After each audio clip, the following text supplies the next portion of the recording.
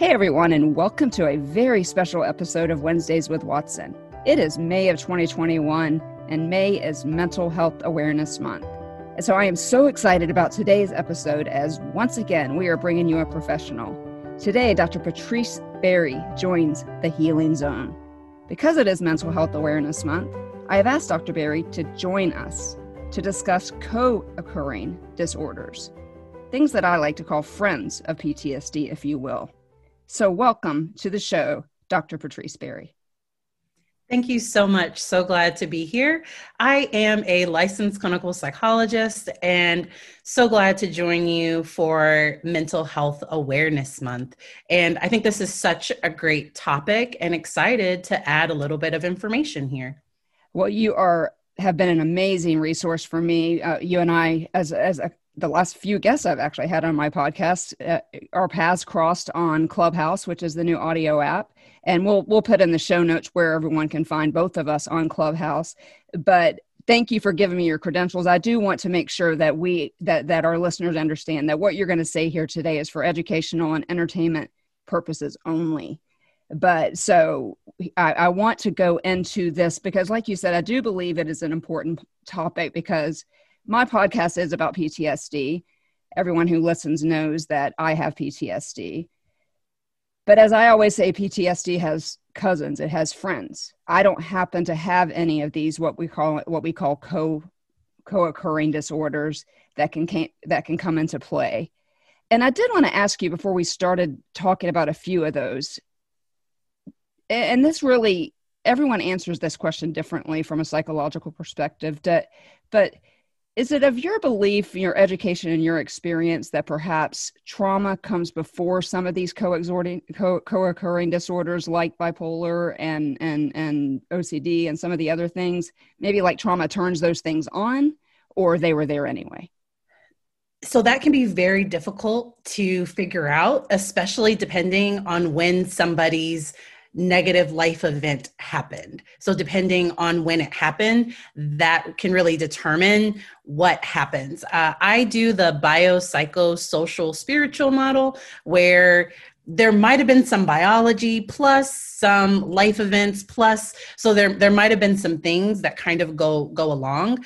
Individuals that have wiring for anxiety can sometimes have a higher chance of meeting criteria for PTSD because not everybody that goes through a negative life event will meet criteria for PTSD. So things can appear in different ways for different people.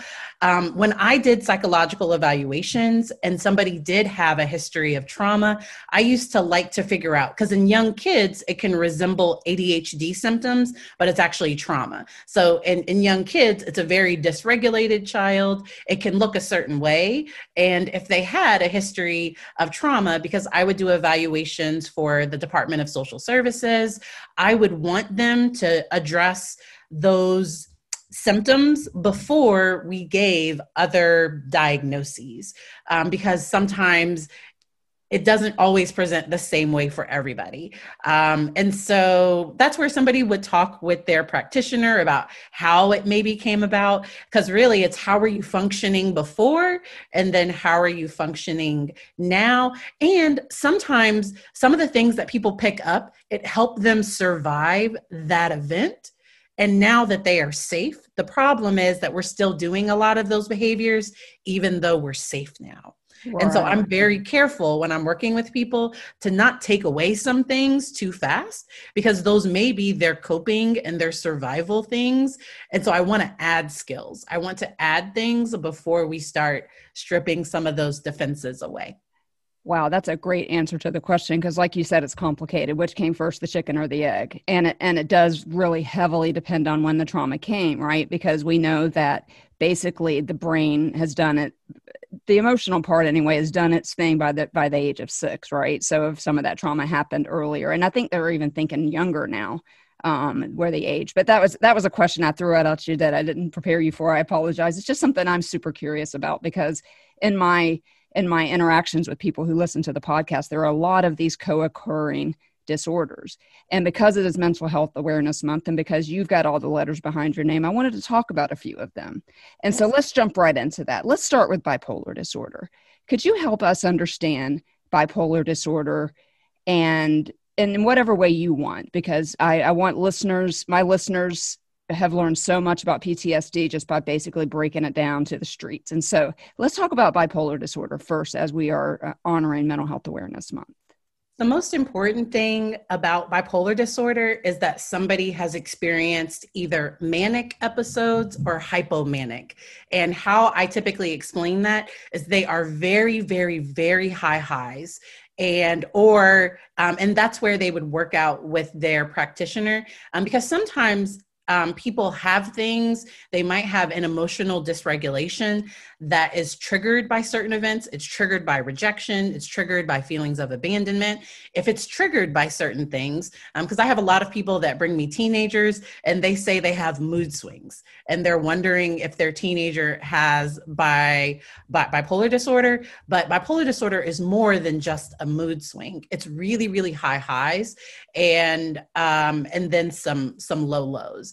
And really working with somebody to really figure out, is it a true manic episode or is this more of an emotional dysregulation that's within a person's personality, which would link more towards a borderline personality disorder or some of those. That's a perfect segue. So let's talk about borderline personality disorder, because that is one that I do see a lot of with PTSD. So people will come to me and say, I have PTSD and borderline personality disorder. So that's a beautiful segue into borderline personality disorder. And I have so much honor and respect for people. So often people can view people that have, so some of the DSM symptoms for somebody that has borderline personality disorder, they might frequently make threats, or there might be some things that they do that are not safe. And they may exhibit some very extreme behaviors. But really, when I look back at their story, they often had early childhood trauma and never really got a chance to learn how to regulate their emotions. So regulating our emotions is something that we have to be taught. And when our brain is in survival mode, we don't get to learn those things. Dr. Marsha Linehan developed dialectical behavior therapy, and I am trained. I do skills training. I don't do the full program, but within teaching people skills, it's validating your experience is real. And we have to challenge the feeling sometimes. So just because I'm feeling angry doesn't mean I get to curse out my partner and throw things all over. And so I can validate the emotion without exhibiting the behavior. And it's really giving them validation, because often the people that I've met, they have been invalidated. They often haven't been believed, or when they had smaller emotions, they didn't get the attention and the support that they needed. And so their emotions had to be big, and they kind of had to exhibit these very big behaviors. And often I've seen that sometimes that's how people notice that something wasn't okay. And that might have been how they got safe.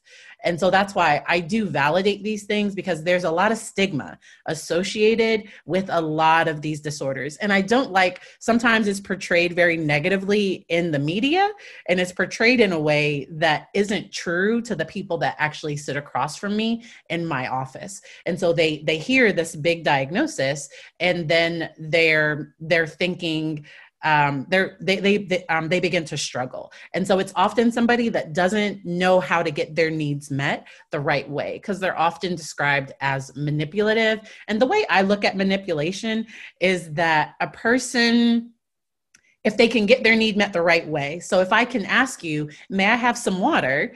And you give it to me, then that's how I'll ask for it. But if I think I have to say, I haven't had water in a week, like if I feel like I have to make it big in order to get that need met, then I'm just getting needs met. And so I teach them how to get their needs met in more appropriate ways.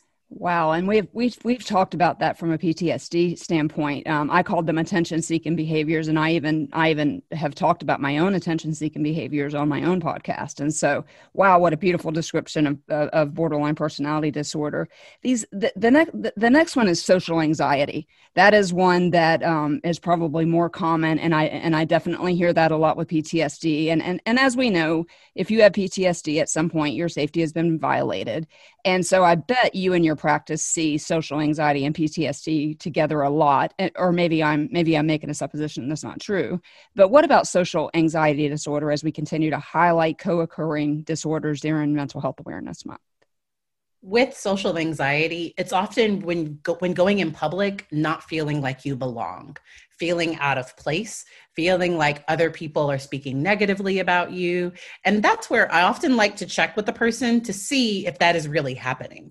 Because for some people, they are getting negative stares. People are talking about them. And so that would be a very valid experience if they were feeling that way. But social anxiety, it's sometimes it gets so bad that people struggle to leave the house. And it's really feeling out of place out in public. Gotcha. That's how I often describe it.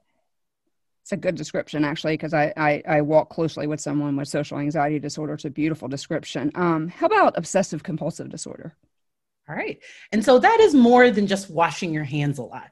And Thank I you. feel like it is, and very smart people, very successful people typically have some OCD traits. They typically have some traits and features where they like things a certain way, but somebody that has OCD, it is an irrational fear where I think something bad is going to happen if I don't check the clock 20 times before I leave the house. And it's causing a significant problem. So every now and then when I leave the house, I think I might have left the garage door up, but it would be having to check 5 times, despite knowing mine is that my flat iron.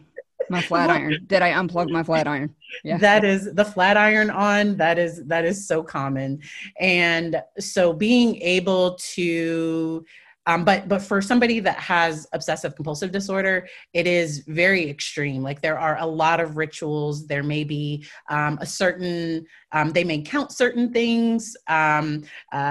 Often when I'm working with teens that have recently been diagnosed, and I ask them, so are there certain numbers that have meaning for you? They look at me like, are you in my head? Like, how did you know that I have to count things in certain groups? Or and each of these things, because we are giving very general explanations. Yes. And there is the Diagnostic and Statistical Manual 5. I use the DSM-5, and they say clearly how things should be. It is very frustrating, and I want to mention that one person could go see one person and get a certain diagnosis, and then they may go to somebody else and get a very different diagnosis. And so I think it's really important that people meet with somebody who is trauma informed.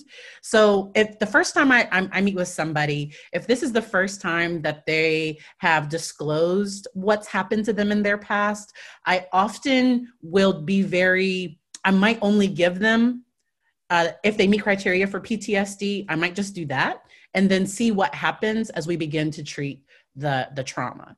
Because I've worked with 6-year-olds that come in they're in foster care and they have 6 different diagnoses. And I'm like, how? No, no, like we can narrow this down. We can put this together. And so making sure to get a really good trauma informed eval. If you're looking for a therapist, if you're looking for somebody that does an evaluation, asking them, what is your approach with somebody that has a history of trauma? Because my approach was to just ask questions in a very gentle way. I let people own their story, because the evaluation process, the therapy process can be very triggering, and often feeling out of control is something that people have a lot. And so I try to give my clients as much control as possible, just so when they come in, if they want to say, I don't want to go there today, we can talk about that, and we can figure out, because maybe they just had a bunch of stuff at work, they have a bunch of stuff at home, and just today is not the day. because we can't control what happens, what already happened. I can't change that, but I can empower them to talk in a way that is supportive and encouraging to them. Wow, I kind of feel like I'm in a therapy session right now, if I'm being honest with you. I'm just kidding. But you know what? You just brought up something beautiful too, because this podcast is, we call the 3 C's. And I talk about, I have 3 C's that I feel like has helped me and by the way, the DSM-5 needs to add complex post-traumatic stress disorder to it. I'm just saying that's free for everybody out there. But you just mentioned one of them, trauma-informed counseling, which is clearly important to you. And Yes. Dr. Berry, my first trauma was at 3 years old. And you can imagine the amount of counselors that I saw through the social workers and stuff like that. But it wasn't until I was 35 years old and a week before I ended up in a psych ward that I landed at a trauma-informed counselor. And so thank you for highlighting that.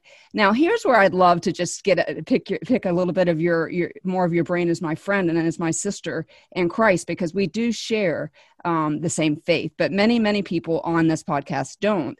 Now, there are 2 other C's that we talk about. One is church, but one is community. I will pick your brain from a psychologist standpoint first on that community one. Can you help people understand those who may not go to church and whatever church looks like to them, and it all looks different to us right now, or who may not even believe in a higher power?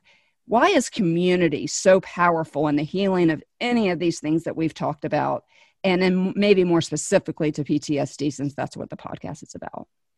Within trauma-informed care, we talk about that the hurt happened in relationship, and then the healing happens within relationship. That relationships, that new safe relationships. So we want to have safe community, because sometimes, so if I've been through a lot and I don't know what safety is, sometimes safety can feel unsafe. Oh, wow. Where if somebody is being positive, nobody is speaking down to me, nobody is telling me what I'm not, but that's what I'm used to. That safety can sometimes feel unsafe, where I'm thinking, what do they want? What are they really after? Are they really supporting me? Or like somebody can really get, so safety can sometimes not feel safe. And so I really try to help my clients find safe communities. And that might be 1 or 2 people. Community does not have to be a whole large group of people. And even within church, I would like to say that sometimes some people have hurt that happens within church, and It can be difficult to return there. I know you talk about that all the time. And so I've had people that have had anger at God, and in the midst of their pain, they could not return to church, but they could go to a small support group with people that went through something similar. And along the way, some people come back to their faith, some people don't. They find their way back. Because when we're hurting, sometimes we don't want to hear certain things, or sometimes we shut ourselves down to God or to different things in our lives. We shut ourselves down that there's things that we can't understand. And if there's anything that's more difficult to understand, sometimes it is God, right? Many of my guests, I've asked, where was God when X, right? And the answers that I've gotten have been amazing, because like you said, in community, somehow they found their way back to their faith. My pastor calls that community your 2 a.m. friends. Who can you pick up the phone at 2 a.m. and call? And so you also just beautifully segued into my last question for you. This podcast is called PTSD, Jesus and You. My first season was called PTSD, Jesus and Me, where I told my story. But I believe that Jesus is the star of my story. In fact, I not only believe it, I declare that Jesus is the star of my story. But not everyone listening to my podcast, not everyone that will listen, that you're streaming this live on TikTok right now, believes in the star of the story, believes in Jesus. But I'd love to close with this closing question is, regardless of whether you believe in God, whether you're trying to find your way back to God or something, why is it important for our healing to believe in something bigger than us? And really, I think the organization that does this the best is with substance abuse. Alcoholics Anonymous, Narcotics Anonymous, 12-step programs. one of the steps is to believe in something bigger than me. And that bigger thing could be family. It could be anything. Just believing in something bigger than you, because we don't always have faith in ourselves. Sometimes the self is what is broken.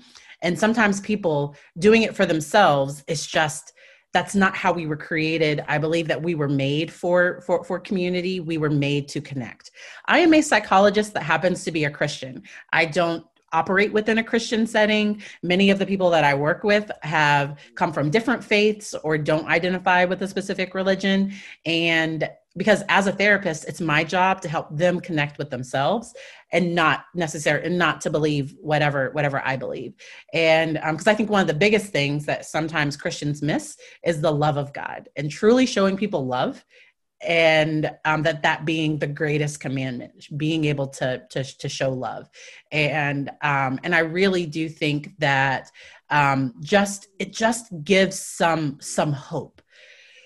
So often what can happen is when bad things happen is we can lose our faith. We can lose our hope in humanity, in life, in a lot of different things. And so being able to have some hope and some belief in something can be just reassuring, even if it's a belief in Monday Night Football that it can be anything, but that can help set somebody up when they do get discouraged, when they do mess up, because we're imperfect. We will make mistakes, and people are imperfect. And so that's where I do like sometimes when they're putting their faith in something that is just a little bit bigger than them, that can be really helpful. I love that example, because one of the ways I make it through my days, especially over the last, we've been saying year, so now we're going to say almost a year and a half of the global pandemic, is having something on the calendar.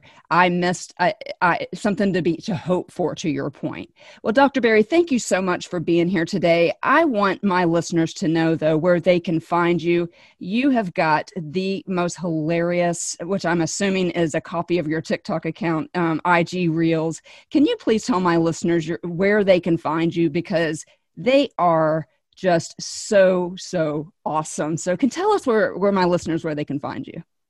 Thank you so much. So I am on Instagram, TikTok, and YouTube at Dr. Patrice Berry. So that's at Dr. Dr. Patrice, PATRICE BERRY. That is my handle across platforms. And I also do some longer content on YouTube. Sometimes I upload some videos into IGTV, but TikTok, Instagram, YouTube, those are my main platforms. And guys, I can't tell you enough how hilarious they are. She takes mental health and she makes it relatable. She makes it funny. And I want to thank you for that. Thank you so much for coming on today. Is there anything else that you would like to add? So my closing thing will be that it's okay to not be okay.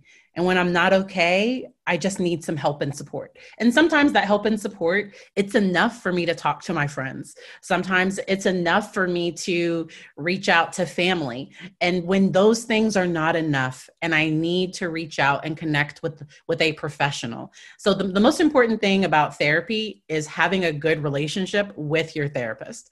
I am honest with the fact that my first therapist was not the right fit for me. It did not go well. I think I only went for 2 or 3 sessions, and I did the bad thing. I ghosted her. Like I just stopped scheduling appointments, never heard from her again. But it took some time for me to try again. And I found the right fit. I found the right person. And what I did was I looked for somebody that specialized in what I needed to work on, because working with somebody that is going to see things in a way that is supportive and encouraging to you. I see a lot. For some people, cognitive behavior therapy, where we're challenging irrational thoughts, that can be really helpful for them. But sometimes people with PTSD, CBT can feel really invalidating. And so that it might be the wrong fit. It might be the wrong person, and to try again. And in my Instagram bio, I have a link to resources where people, if you're looking for a therapist, one of my friends on TikTok my destination created this amazing website where people are able to find a therapist. And so if you're looking for somebody, especially this month, and sometimes the right person, you might have to wait a month or two. I'm just being honest. Right. If they're taking new patients, that might be just think about it for a second, right? Especially right now. Yes. And so to be able, because sometimes the right person might be booked for a little while, and you might have to wait. And so just being able to reach out for support if you need it, and that's okay. And what we'll do is I'll get that link from you. So, and I'm also going to link your Instagram and your TikTok, all of your social medias in the show notes, guys. So while you're there in your app, go ahead and click on that. So as we end today, I would just like to thank you for your time. As I always say, time is something that we're not making more of. So thank you. I would love for you to connect while you're in your app, just like I just said for Dr. Barry. Follow us on social media platforms. And until then, you know what I'm going to say. Let the healing continue. Thank you, Dr. Barry. It's been such a pleasure. Thank you. So let my life glorify you and teach me to walk beside